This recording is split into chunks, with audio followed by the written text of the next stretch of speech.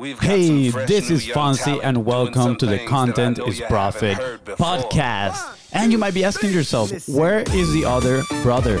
Well, my brother just had his second child, so make sure you go and show him some love, guys. We're very, very excited here at the house, but he's also taking the week off so we can spend some time with the family. And that is why we decided to start the Hall of Fame series. We're going to bring back on the next 3 episodes some of the biggest and most incredible entrepreneurs we've had on the podcast. And we're going to start with the one and only Chris Do. For those that are not familiar with Chris Do, he is the founder of Future. He is on a mission to impacting 1 billion people. Yes, billion with a B. Absolutely amazing. He has 1 million subscribers in YouTube. He owns multiple 7-figure businesses. He's an author, a podcaster, and much more. I'm telling you, this guy is absolutely impressive. He is an absolute legend. If you want to check it out, make sure you go and connect with him on Instagram. He is super active in there. In this conversation, guys, we talk all about what is the first rule of learning. What skill should you learn? Should you be a specialist, a generalist? You take your pick. Also, we talk about getting in the mindset of helping over selling. And let me tell you, this guy just dropped golden boulders all over the place. He knows how to sell. If you've seen his Instagram Reel videos, you know this guy is an expert. So let's get straight to it, and I'll see you on the next one.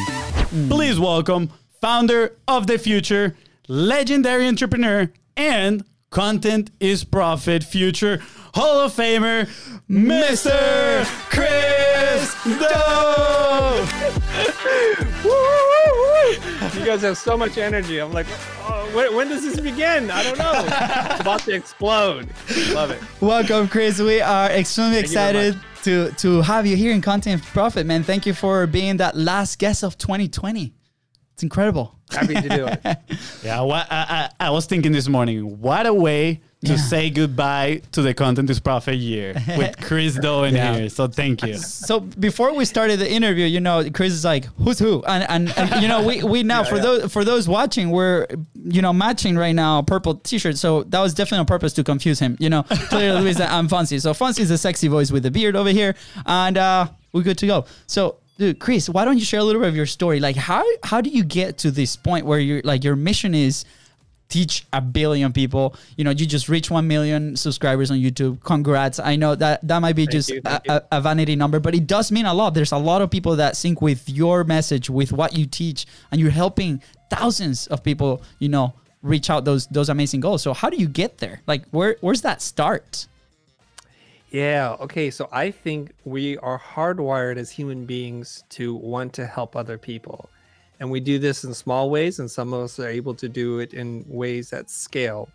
I've loved teaching, and I was teaching at Art Center for 15 years. But the problem was it was always with a small group of very specific people who for a circumstance, are privileged because they can afford to go to a private art school that their parents and whoever support them allow them to pursue this creative endeavor.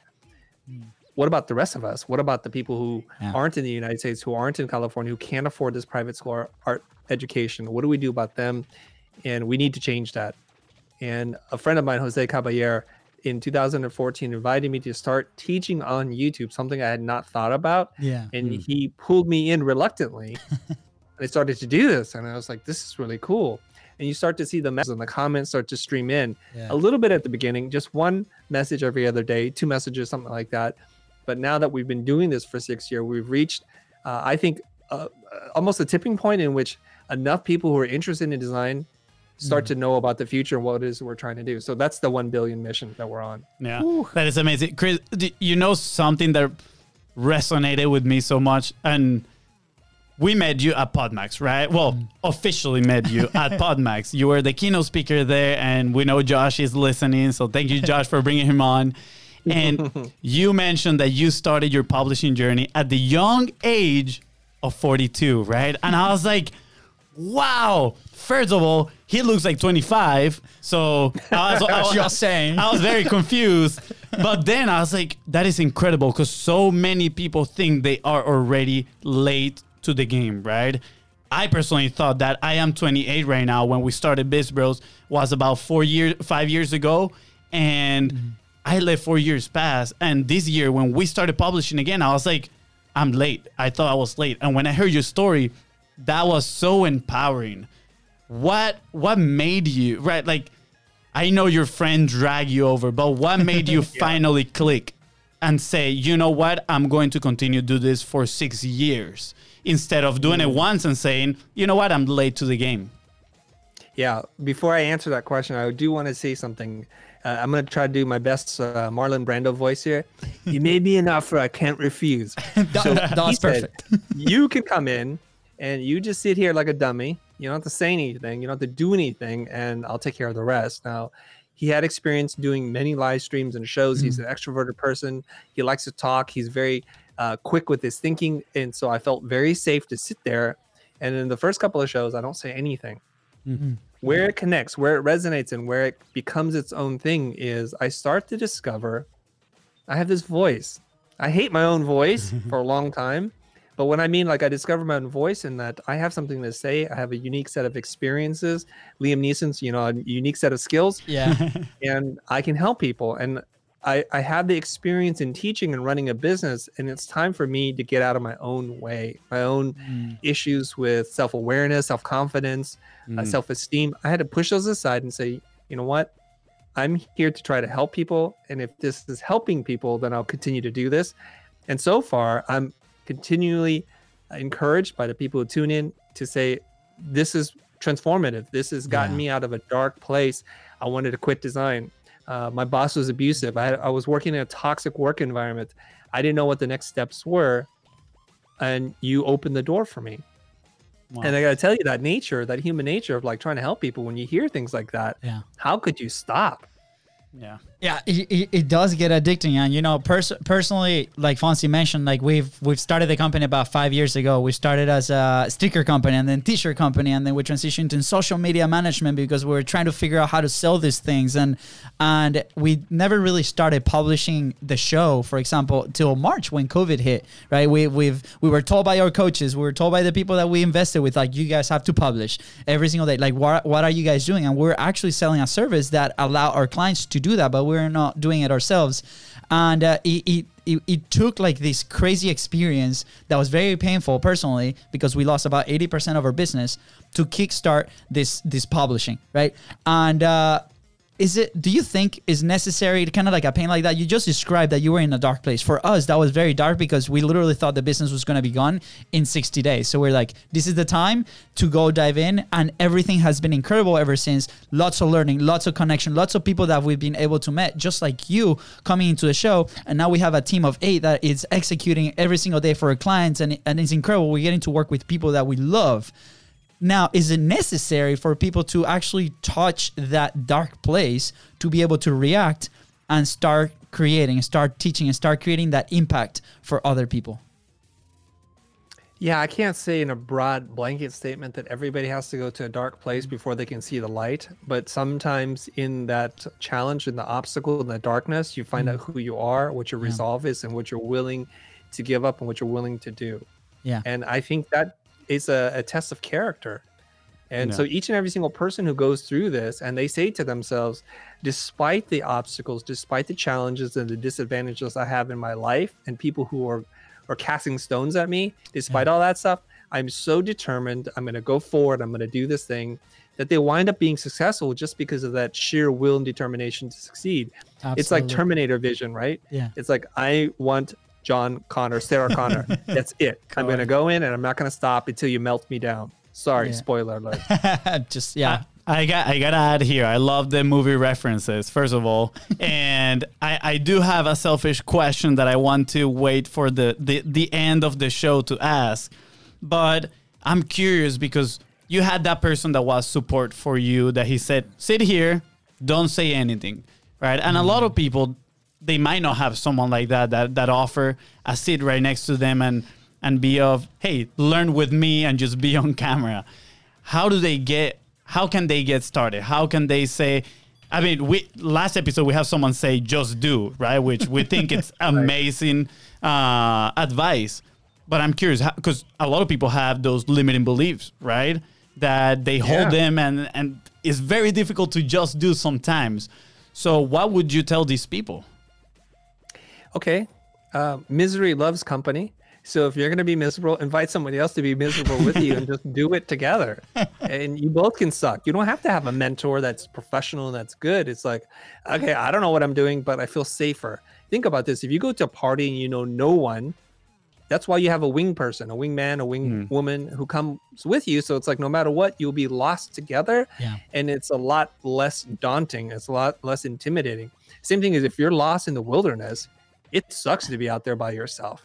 Yeah. So just having one other person. Now, here's another one. Tom Hanks in the movie, I think it's the one where Castaway. Yeah. He's by himself and he's going to lose his mind. So he makes an imaginary friend called Wilson. He's like, Wilson. Wow. And so he talks to it. And that Wilson ball is the thing that keeps him sane. So that's one thing that you can do. Another thing I'm going to recommend that people do is if you really want to be an engaging, dynamic, charismatic person on camera, study people who are engaging, dynamic, and great on camera. Who are these people?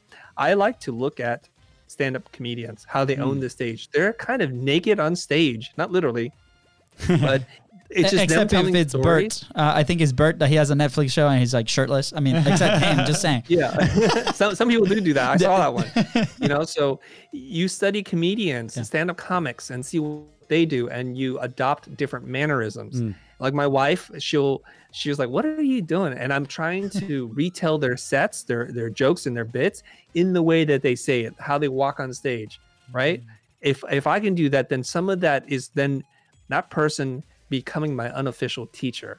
Wow. That's how I learn. That's impressive. So you do go around the house kind of like impersonating these comedians, and are you repeating their jokes or are you adding your own things while you're trying to teach to other people while doing this? That's a great question. The first rule in learning something is just to copy. And people skip over that process. And this happens all the time. Like my two children, I have two boys.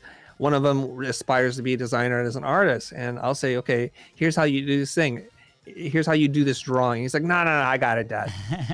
So he wants to skip over the foundation of the hard work, the repetition, the practice, and the exercise. So my recommendation for you is first, just try to copy, try to imitate, try to get close to that. So the cadence, the story, the inflection, holding like that pregnant pause before you kind of have the release. Just do that like they do it first. And by doing that over and over again, you can't help but then to filter some of that through your own way of doing things. And it starts to become your own unique style. Yeah. I'm not telling those jokes on camera. I'm just doing that for practice so that I can see what it feels like to be able to land and deliver a story or a joke. Yeah. That's the idea. Chris, you're going to see us tonight in front of the TV, just walking around, saying the jokes that we find on Netflix. Yeah, Chris, just so you know, like a quick parenthesis here, like in the last like legit 20 episodes, people have been saying that I'm kind of funny and my wife doesn't believe me. So now you're just giving me permission to go and be funny in the house. So I might be scared that she's actually going to kick me out of the house. So I hope you have room in there in the future studios and so I can come hang out. No, but all jokes aside, I love that lesson. And it's something that a lot of people skip, not only on publishing, but also like in their businesses, right? Like they just want to get to that instant gratification very quickly. And that happened to us in the first like couple of years where like total bro marketer, right? We want the Lambo, right? And it was the need, it was the greed, and it was that was the seed that got us started. And then as we started our journey, that continually, like that completely evolved and changed. And now the mission is completely different. It could not be further from that, right?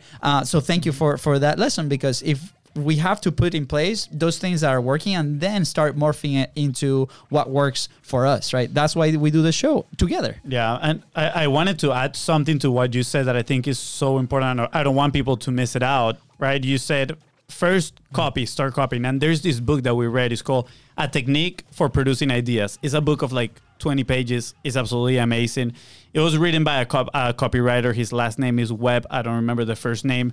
But he goes and he said, it is key that you obviously are very knowledgeable in your field, and then you start learning on the general field of things, and then you're going to start tying those ideas, and that's how you create new ideas. And I think it's the same exact thing with the process that you're saying, right? Because you are very knowledgeable on what you want to say and how you want to deliver it in a way. But now by practicing and copying what these comedians are doing, you have a way to tie those two together and deliver something totally new that is unique to yourself. 100%. And I want to echo what you just said. If you think about your human body, like I have fingers, I have hands, I have toes, but I have one spine. And the spine is what is able to keep the structure, this bag of flesh and water together. And that spine is like your area of focus, your expertise, your practice, your discipline, your vocation, your profession, whatever it is. Have that one really strong structure so that you can hang the rest of who you are on. So for me, and for a lot of people who are probably listening or watching this, it's you have to find that thing. For me, it was graphic design, and more specifically, typography. So at the end of the day, if you cut me, if you strip me of all that I have, I could still say I'm going to design with type better than a lot of people. And from there, I'm able to build disparate interests and things that have no relationship to typography, but that's just part of my spine and my identity. And then I'm able to tie these other ideas together.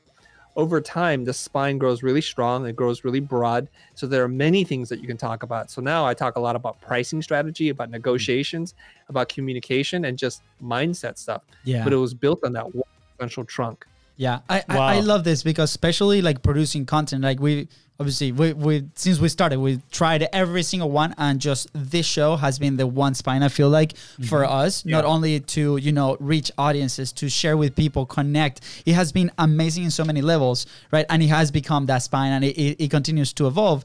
But what we've seen also that happened to us was everybody wants to start very broad, right? So what is your advice to when they're like, that is the way? Like the way is to start broad and then go to, what is your advice? How do people should start, like, how do they identify that spine?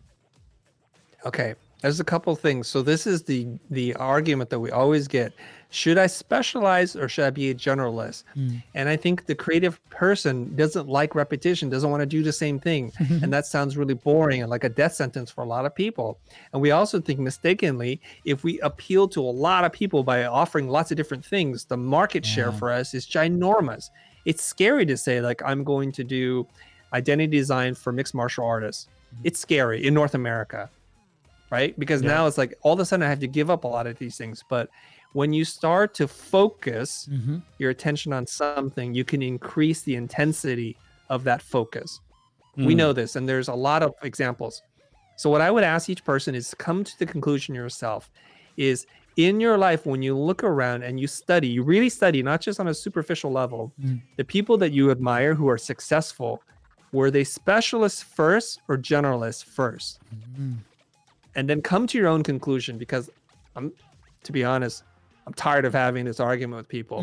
So if you think more people are successful, the people you look up to and admire, and you study their history, starting out as a generalist, then go do that and be successful, and God bless you.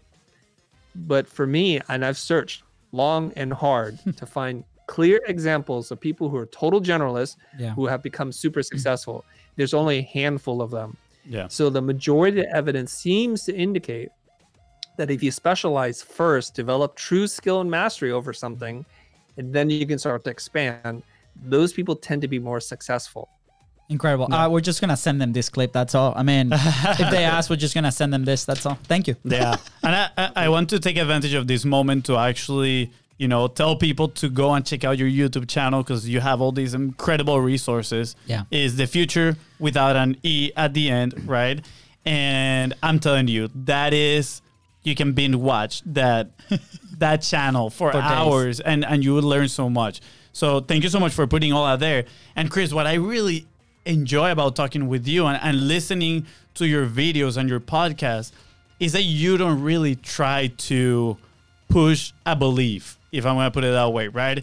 You try to empower people. Like you just said, you're like, you can believe what you want, but do your research. I love that you try to empower people to think by themselves, right? And a lot of people in the marketing space, right? You see it, they're just trying to push their own beliefs into other people sometimes. Is that, because I'm trying to phrase this question, you know, I feel like that is needed sometimes, and I'm not 100% sure, to, you know, try to get business, and that's how my people might see it sometimes. But I'm curious because you have a very, very unique kind of like principle on teaching and empowering other people. And I want to know more about it. And how do you compare it to what other marketers are doing in the marketplace? Yeah, I think people have mixed agendas. So they'll create content because it builds awareness because they want to be famous or they want to sell product, or there's some other agenda that's in there. And we're pretty smart. We've become quite attuned to picking up the signals, because when you start to watch one of these videos, you're like, okay, lots of talking, no value, promises. I know a sales pitch coming in 3, 2, and then there's the sales pitch. Yeah. And then it discredits the whole thing because you feel like, God, you were just selling to me the whole time. Why don't you just come up straight up front to say, like, I'm going to sell you this idea, this product or this service, and here's how I'm going to do it. I'm going to do it now. Yeah. So at least we can be honest with each other. My thinking and my philosophy on this is that if I just help enough people, I will live richly in many different ways. Not always in money, but I will have purpose. I'll have meaning to my life. I'll know that I can die tomorrow and I've had made some small dent in the universe. And that matters to me. I want my life to count for something. Yeah. I want to put in record. I love that answer. And I'm going to play a little devil's advocate here because we love it. And we love challenging ideas. And so for those that are operating from a place of need, the first 4 years, it was all need for us, right? So we went to places where it's like, we don't really know this task or this strategy, but we're going to sell it, right? Because we had a connection with that person. And then we would research, execute. There's some results, not 100%. We have been completely honest with them to the point that one of them came to us like, guys, I feel like you guys are using me as your guinea pig, right? And we're like, gut punch, right? But it came from a place of need because we needed to finance the operations of the freelancing operation that we had at the time. So to those, right, you just mentioned, I can live richly in many different ways. We now see it because now we are not in a place of need, thank God, knocking on wood, right? But for those that are in that place of need, that are struggling to get that traction, and it's like, man, they're publishing, they're executing, like they might not be sleeping, they might not be eating well. Like, what is your advice there? Okay. I have a lot of advice there, but I'm just curious, like, where the counterpunch or the argument is happening. I understand it. Yeah. Thank you. So it's like, okay, for those that are in the place of need, because I would have probably asked, okay, I just need to go out and sell, because if I don't sell, I will starve, basically. So when we say richly in many ways, richly like, hey, I know my purpose. I'm helping millions of people. I'm happy with that, right? But I need money to eat, right? I need that money. Okay, so there's a couple of things here. You need to sell. You need to be able to pay for the place that you live and the roof over your head, for food that you put onto the table, and survival is your first instinct, and you must do that. I'm not talking about that just yet, but let me ask you a couple of questions. One is, if you look at every person as a prospect, somebody to sell services to because you're so needy of money, how do you think they feel? What do you think the impression is when you create? So I find that people who try to sell, who try to close, who have a very clear agenda that they're not really trying to help me, I get it pushes me away. It makes me fearful. It makes me to lose trust in this person. Yeah. And if that's what happens, what you'll find out is the harder you try to sell, the fewer clients you get. Wow. So it's counterintuitive. Yeah. Okay. Now, I want everybody who's listening to this, who's in a position where your survival depends on your ability to sell, I want you to rethink the word sell. I just want you to change that word. It's 4 letters. Let's just erase that word in your mind and just help. So transform sell to help. Like, I want to help you. And I genuinely and with full enthusiasm believe that where you have a challenge, I can actually provide service. So, but I want to understand what your needs are. I want to understand how you make decisions. I want to understand what has prevented you from having success up until this point. And if I can truly help you, I will. And sometimes helping you is to say, I'm not qualified for this. Yes. Sometimes being helpful is to refer someone else, or to say, like, you know what, this is you're going to overpay for this. Yeah. I will charge you this amount, but you're going to overpay me to do this. If you want, you should call somebody else for a lot less money. Yeah. What happens then is what you do is you build trust. Yeah. And trust is really the currency that we're working within, right? So you have to ask yourself this question. Everything you say, and more importantly, everything you do either loses or gains trust in the other person's eyes. Yeah. Wow. So ask yourself, the next time you have a call with a client, Yep. how deep is the bucket of trust that you're building versus the bucket of losing trust? So when the client says something and you cut them off, when the client hasn't even fully clearly articulated their problem and you already say, I know the answer. Like, how is that possible? You could know the answer. I'm still working through it in my mind. Yeah. Yeah. How do you know I even need this? So these are all assumptions that are really selfish and self-motivated versus trying to help the other person. The most wonderful thing happens if you help the other person, if you, in their eyes, are perceived as somebody who is worthy of being trusted, they will not only pay you more money, they'll stop talking to other people, and they'll give you more creative latitude than you've ever had in your life. So it's counterintuitive. And the reason why is I think it's because in popular culture and media, we have too many bad examples of what it means to sell somebody something. Yeah. We have the Wolf of Wall Street. We have con men, con women, con people Yeah. who run around saying that's the alpha prototype is sell, high pressure, aggressive. And to me, it's an old way of selling. I think it works in some areas when the seller has a lot of leverage. But in most cases for creative people, it's really ineffective. Yeah. Now, Yeah, I'd love to hear absolutely. from your audience, if you're tuning in live, to say, yeah, I use high pressure sales techniques and they work for me. Yeah, Please, I'd love to hear from you. Yeah. Put them in the 'Cause- comments. We would love to hear it. Thank you, Chris. Yeah, absolutely. Yeah, You know, 'cause I just- personally, when we changed that, when we changed that perspective, that's when everything clicked, right? Because it got to a point where it shifted. We're like, we're done. Like, this is not what it does. I used to work in the fitness industry, so a lot of those studios use that pressure for, you know, we're trying to convince people that that's the solution that they need. Well, they don't even want it, right? Like they just went through this crazy workout and then they're dying, sweating, you know, lower pressure, and then we're trying to sell $159 membership. No, so that, like, personally, that was my inflection point. Like, there has to be a better way, and that's when we started implementing those things. So I appreciate your input there. I appreciate it. We had a guest here called George Bryant that he said something that day that really resonated. He said, instead of competing for getting clients, right, compete on who can serve them the best. And I think that right there is what makes actually a good sale. Right, because you know, like, hey, I'm coming here with the best intentions because I know for a fact that I can really help you, like you just said, right? Change that word sell from help, and I know what I do can add value to you. But I think, you know, whether that sale goes through or not, the people cannot attach themselves to that sale. I feel like when you're attached yourself to that sale, whether it happens or not, right? And if your mood or anything depends on that, that is when you start losing and you start letting those sales control you. And I wanted to point this out because you said, think of your actions as whether you're gaining or losing trust with people.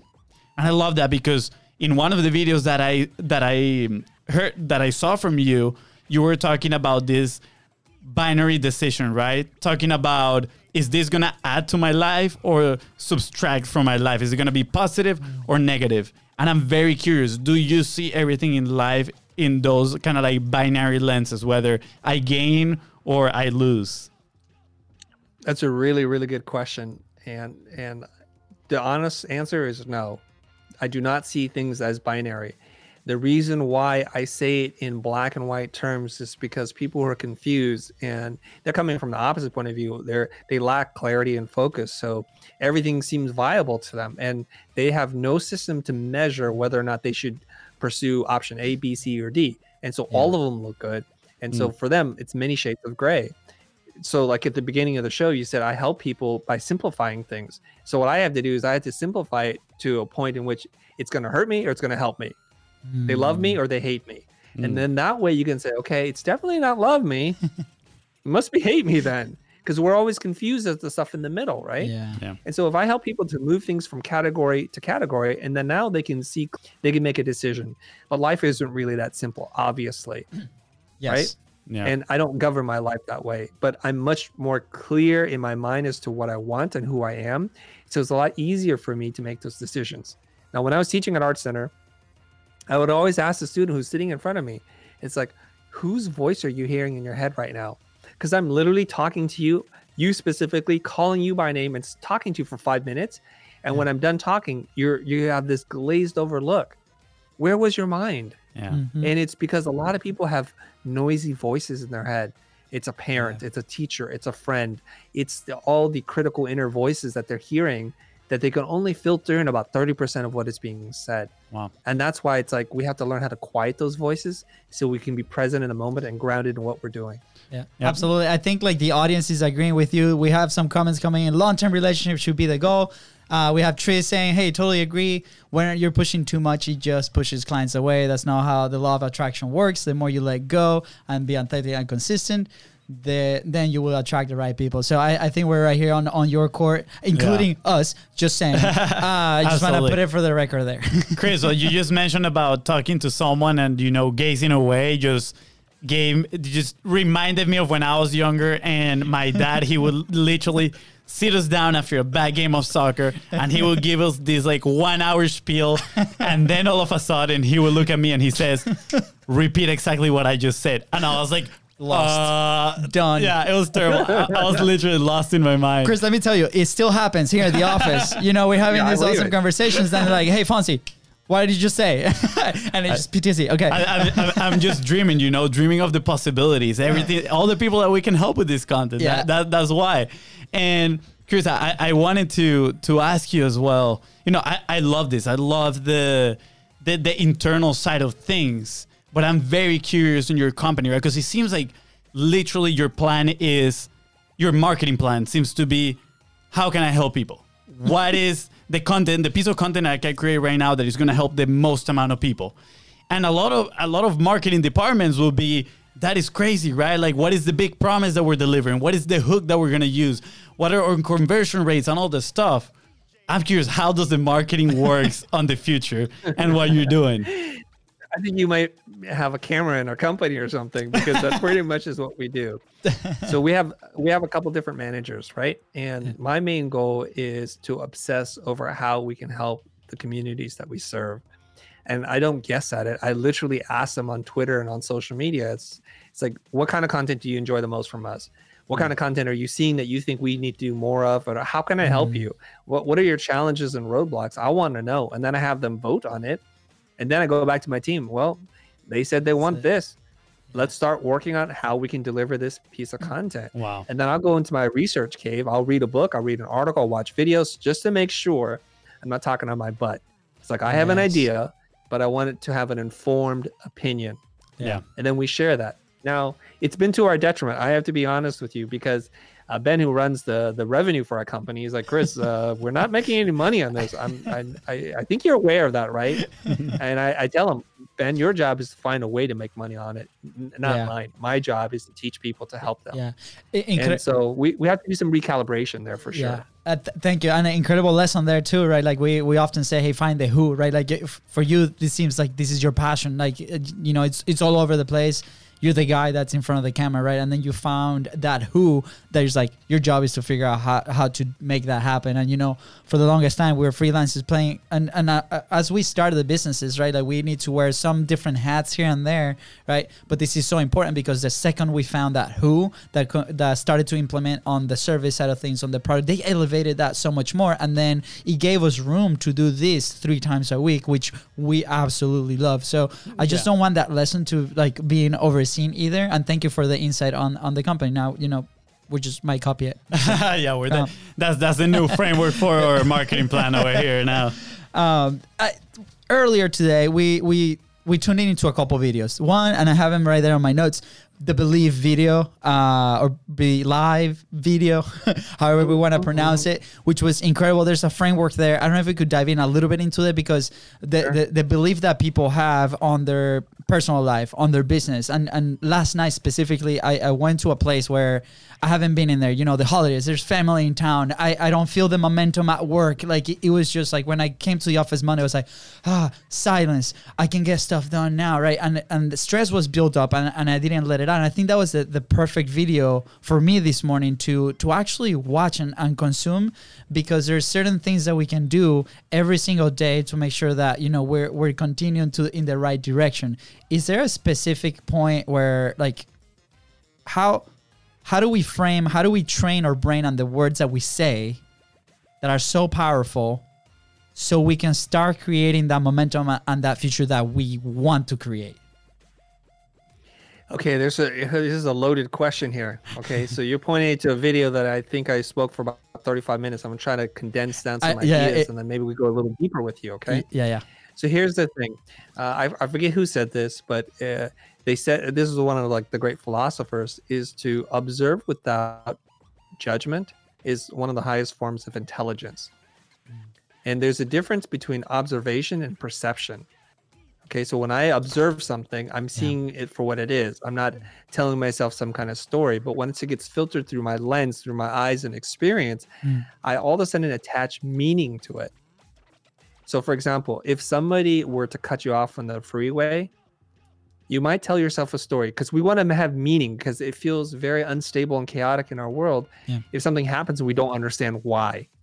So we make up all kinds of stories, and most of those stories don't actually help us. So the story that we tell ourselves is, you know what, that person's a jerk. They're so inconsiderate. They didn't see me. Actually, they're doing this to spite me because they think I'm not a person worth paying attention to. Yeah. And that's one story. A different story could be, this person is stressed out. They're about to lose their job, and their kid got sick this morning, and they're a single parent, and they had to take care of them before they went to work, and so they're late. That's a different story. Yeah. But the observation is a car just moved in front of me. Absolutely. So all these stories that we tell ourselves, unfortunately, because of our conditioning, our upbringing, who our parents are, the kinds of stories they told us to try to protect us from the world, started to make us fearful of other people. Think about that expression, don't talk to strangers. Why is that? Well, because strangers are going to take something from you. So now we already have a built-in a prejudice against people to say that they're going to take from us, that they're up to no good. And that didn't come from anything. So that's why we have fear of people who don't look like us, who don't sound like us, because we were told not to trust those kinds of people. Yeah. And so this is creating division and animosity between people that shouldn't even have that. So the belief, the word lies in the word belief. It's just like, I think we just need to learn to be better, neutral and objective observers of what happens, to work on that first. And from that, then you can tell yourself whatever kind of story that you want, but to be able to see things clearly for what they are versus what you want them to be. Yeah, absolutely. And I want to kind of like backtrack a little bit to something you said at the beginning. That is, when you started doing content, you had to push a lot of your fears away. We found this year, which probably has been the year that I've defeated, if you want to put it in that way, the most limiting, the most amount of limiting beliefs that I've had is because of something happens when you put your thoughts into words.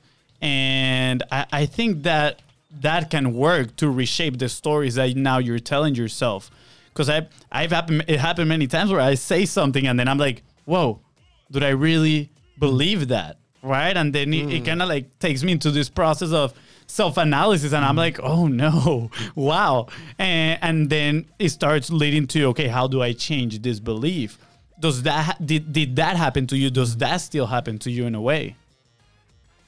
It happens to me all the time. And there's a reason why it happens to us, because in the back of our brain somewhere, in that gray and that white matter, are all our ideas. And it's very malleable. It takes many different forms. It's kind of like dreaming. You know how sometimes you're dreaming, you're in a car, and the next thing you're on the beach, and then you're eating a hot dog? None of it makes any sense. And that's kind of how your brain works. It's going from idea to idea to idea. until you articulate that idea, whether you say it out loud, whether you write it or record it on a video or record a podcast, you really are not committed to that idea at all. That's why David C. Baker talks about this in his book, The Business of Expertise. He says you gain clarity through articulation. So when you say something, you then become aware of what it is that you actually think. Yeah. This is where it's helpful to have dialogue with people. Yeah. And one of the best ways to do this is through school or teaching. So when you try to teach something, inevitably somebody's going to raise their hands like, so why did you make the decision to use red? Or why did you guys decide to wear matching purple shirts today? And then you have to explain to yourself, like, what? It was purely coincidental. Or we only have purple shirts, so no matter what shirt we pick, it's always going to be the same. That's Fonzie's case. Or we like this duality. We like that we're both named Luis and we're both going to do this. And we're both wearing our hats backwards. And that's our thing, right? Like we're twins, but not. Right? Confusing. And so there's a decision there. Yeah. So what we want to do is we want to get into this habit of putting ourselves in a position where we are forced to articulate our ideas. Yeah. Because the first time you ask that question is really the first time I make a commitment to it. And then I have to ask myself, why do I believe that? And is this true? And what evidence do I have that this is true? Yeah. Now, one thing that I do quite often is I try to debate myself. If I have an idea, like if I'm wounded because somebody said something, if I feel hurt or feel jealous or whatever emotion I'm going through, I have to ask myself, is this a valid response based on the objective information that's presented before us? Is this going to help me, us, you? And then I start to debate and I said, you know what? That's silly. That's a silly idea. Yeah. And this is not definitely going to help me. So I'm going to make a decision now. The next time I'm in a situation like this and I have this feeling, I'm going to say to myself, let it go. Just let it go. Yeah. Absolutely. I was about to ask you about if you have a framework, when those ideas come in and how to get out of that rut. Because when we first started, and I think like the first time that we heard this was initially from our mother, right? She's very wise, and she's like, guys, like identify the situation, right? If you don't like it, identify that feeling and then let it go. That helped us big time. That she told me that when I was 16 years ago, right? Like, and it has helped us. But I've noticed that with the people and the environments that we're in, sometimes that's not the right thing that we see all the regular thing, right? The normal thing to do. We're kind of like the oddball that practice that. So I'm assuming that might be the majority of the environments. So how do you develop that habit? How you are constantly identifying those ideas? Is it natural to you now? And for those starting, right? Like you mentioned, put yourself in a position to articulate these ideas, right? For us, publishing has done that. Is there something different that you've done other than publishing that kind of helps you in your day-to-day with those kind of decisions? Yeah, I do have a lot of practice, and this does come naturally to me. And I do want to say that for people who don't think like this, don't think you're weird or anything, maybe I'm the weirdo. But I do remember, I think I was like 8 or 9 years old. And part of being in Asian culture is you receive these little red envelope of money during Lunar New Year. Okay. And Asians know this. Okay. Most Asians. And I remember back then I have no money. We're relatively living modest lives. And I was like, oh, this is great. I have an envelope with the $20 bill. This is super awesome. Yeah. Something happened during that day and I lost the money. And I remember kind of beating myself up over it, like, you're so stupid. Like, how could you be so careless? I thought about all the things I could have bought, like comic books and toys and action figures, whatever. But then I asked myself, is this feeling something ever going to bring the money back? And I'm having this internal dialogue as a 9-year-old. And I was thinking, of course, it's not going to bring the money back. So what do we want to do about this? What we need to do is develop habit to make sure the things that we care about are placed in a consistent place and not just left around. Yeah. So to this day, I'm very habitual with where I put my keys, where I put my phone. So I almost always know where things are. Exactly. Wow. And so that's a habit. So do I want to live in regret? It's not going to bring the money back. Do I want to keep beating myself up over this? That's only going to make the pain feel worse. What I need to do is to learn. Absolutely. That expression. In life, you either win or you learn. Right? It's binary, sorry. No, right? I love it. I didn't win, obviously.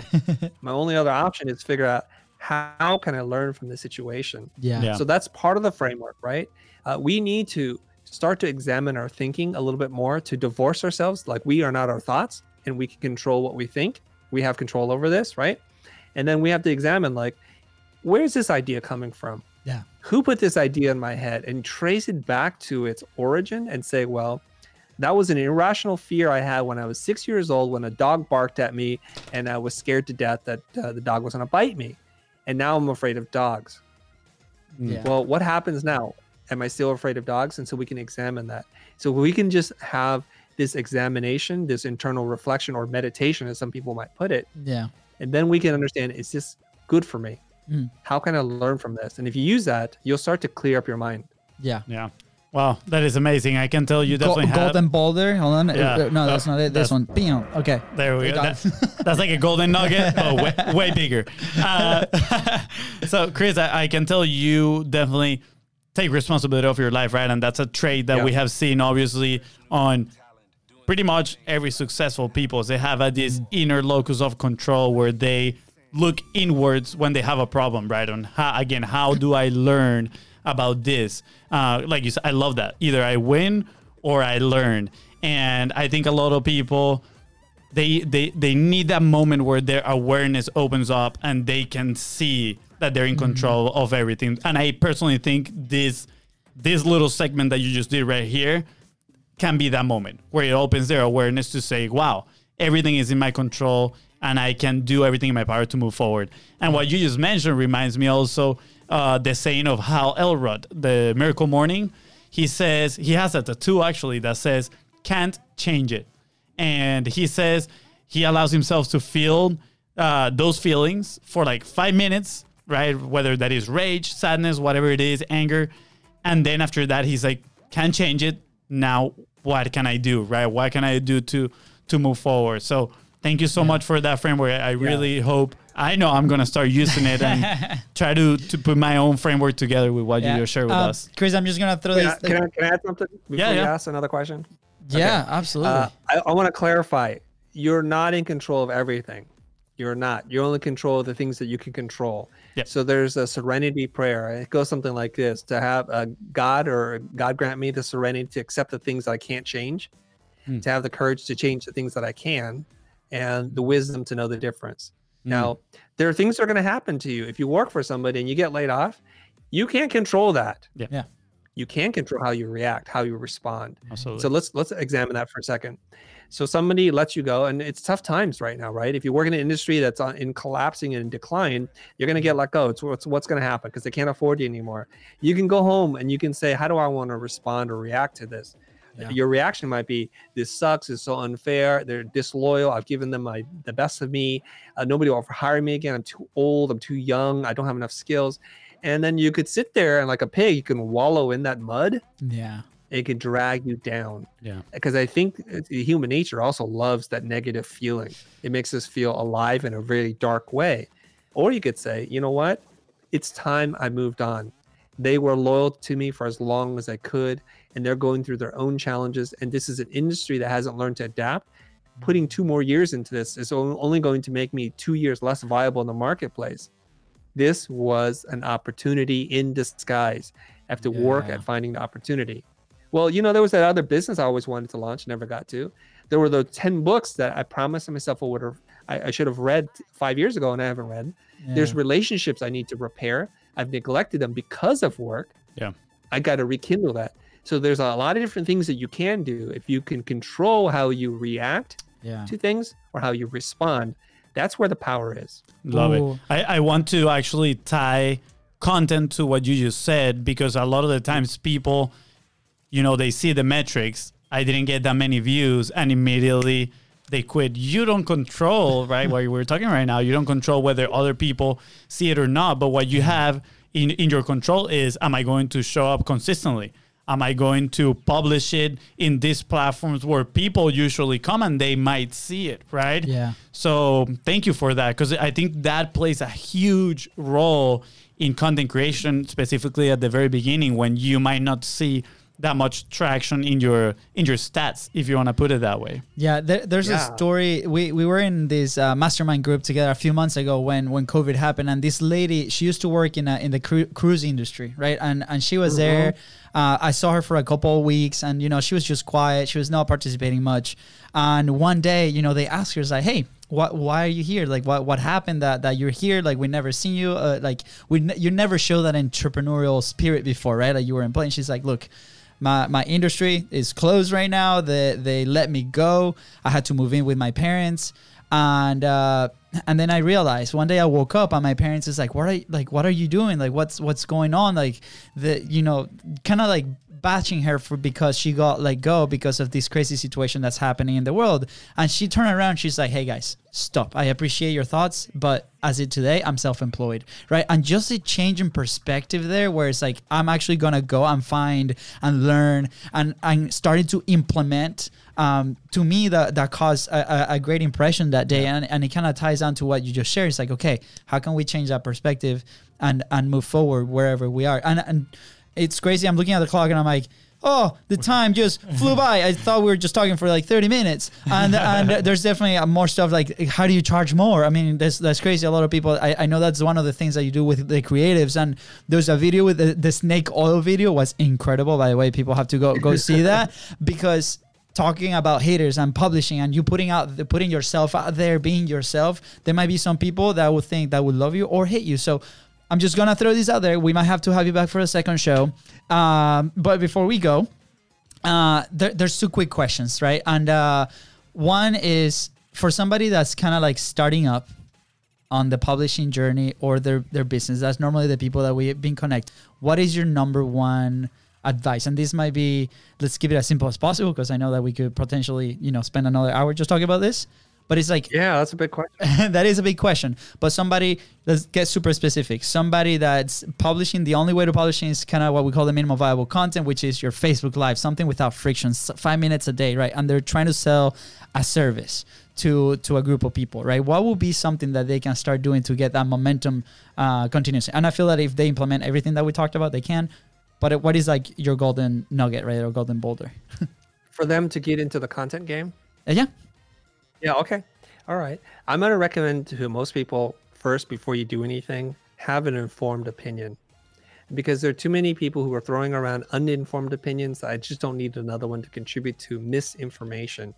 It's one thing to say, like, I know what the options are and I choose to speak about this, but it's another thing to be ignorant of what the other options are and say, this is the truth. Well, that's a truth. That's your truth, but it's not necessarily the truth. Yeah. And we need to read. We need to organize our thinking. So I would say a couple of things. There's an exercise in the book, The Business of Expertise, where David Baker talks about drop and give me 20. Okay. So that's the military exercise to say, like, if you're in good physical condition, you should be able to drop and give me 20 push-ups right now. Drop and give me or 20 pull-ups, whatever it is. Yeah. So you have to be ready. So for people, sit down and think, what are the 20 things in my life that I know that could be valuable to somebody to the point in which they would pay me to know those things? And really sit down and work on this and write. And your first time articulating an idea should not be on camera. Really just sit down and build structure, build an outline to what it is that you want to say, find supporting information, go some research, find some quotes, and then now you've got some meat on the bones. Absolutely. Yeah. Then put that content out there so that you can sound like a more informed person, and you could do this on any platform. So I recommend finding the space and the place that is the least friction for you to create content on a regular basis. If we remove the excuses, if we remove the pain of creating content, then we're more likely to do it. So for me, it could be on Twitter, it could be on Reddit, it could be on LinkedIn or on Facebook. Just write something and throw an image in there. Yeah. And then over time, you're going to see a pattern of what people really respond to. So there's a basic formula. I'm going to tell it to you right now. Okay. Tell a personal story that elicits an emotional reaction with one clear takeaway. If you can hit these three things, this is the golden formula. Why does it need to be a personal story? Well, if this is a story that you read, then we feel like other people have already shared that. Yeah. I get that. So it should be a personal story. Like, how did this impact you? How did you experience the story? Next, stories that get people to feel something are more likely to be shared and talked about. So it could be something of despair, of courage, of fear, of love, of honor, duty. Get me to feel something. I'm going to share it. I'm going to connect with you. And last is, you could tell 1,000 stories, but if there's not this, you're missing a point. Make sure you know what the point is. Yeah. So this is where it gets complicated. People tell stories and then they have no point. So how do you solve that? Start with a point. Write one sentence. What the one thing I want you to know from this is this. Yeah. And then when you tell the story, edit the story so all the extra details that don't add up to the point are taken away. Then you're going to have a really tightly knit story that's going to deliver a lot of value to people, that's going to connect with them on an emotional level. And that's how you start to do this. And you're going to start to see results almost immediately. Incredible. Amazing. Thank you, Chris. Thank you so much. Masterclass in just like these last 2 minutes. Sorry, this is going to take 10 seconds, but my selfish question that I wanted to ask, I'm not going to ask it because it's going to take some time, but it was along those lines. I wanted to know, because your presentations are amazing and they're backed up with so many incredible quotes, and I can tell you read a lot and you put all your knowledge in there. So my question was going to be, if you have, the full question is not this, but do you have any resource where you walk people through your research process, how you put all these things together? Because I would love to be one of those students right there. I do not. Maybe that's a class for 2021. But I will say this is a Jim Rohn quote: "Success leaves clues." And if you just start to look at the things I've made on the different platforms, from Instagram to YouTube to LinkedIn to Twitter, you're going to get a pretty good blueprint as to how I do what I do. Yeah, and literally just look at it chronologically and jump from platform to platform. Align the dates within a week, and you'll see like how my content strategy works. And I'm not hiding anything. It's all in public display. Yeah. And so you'll start to be able to reverse engineer what it is that I'm doing. Absolutely. Thank you. I will definitely be doing that. I'm going to put my Sherlock Holmes glasses. Fancy. Yeah, homework for that. Chris, last question. Where will you be if you did not publish? Where would I be if I did not publish? Yeah. I would probably be miserable working for the man, making commercials for a living, and in a market that's in decline, competing on lower budget jobs that are not creative, and fighting tooth and nail just to get that work. Yeah. Wow. So thank you. People, go publish, please. Go publish. Go publish. Start. Chris, it has been an incredible honor having you on the show. Where can people find you? Where can people connect with you? We've said it once or twice. We're going to leave all the links right in the description. All you got to do is scroll down and click there. Where's the best way to connect with you? You can find me on most social platforms at the Chris Do, and Do is spelled D-O. But the channel where we create all our content is called The Future, and there's no E in The Future. Just remember, The Future doesn't have an ego. Just drop the E. The ego is gone. All right? So Future, and you'll find everything that we do. Love Incredible. Thank you so much. Thank you for being the last live guest of 2020, Chris. I appreciate you. Any last thoughts that you want to share that we might have missed? No, nothing but to wish you all a happy holidays and to have a fruitful, productive, and a goal-busting 2021. Let's go. And with that being said, guys, thank you so much for tuning into the Content is Profit podcast. Go ahead and subscribe. Smash that subscribe button and follow us on social media at BizRosCo. That is right. And if you find this episode impactful, which I am sure you did because Chris was legendary, don't forget to share it and leave a 5-star review. Thank you. Thank you, guys.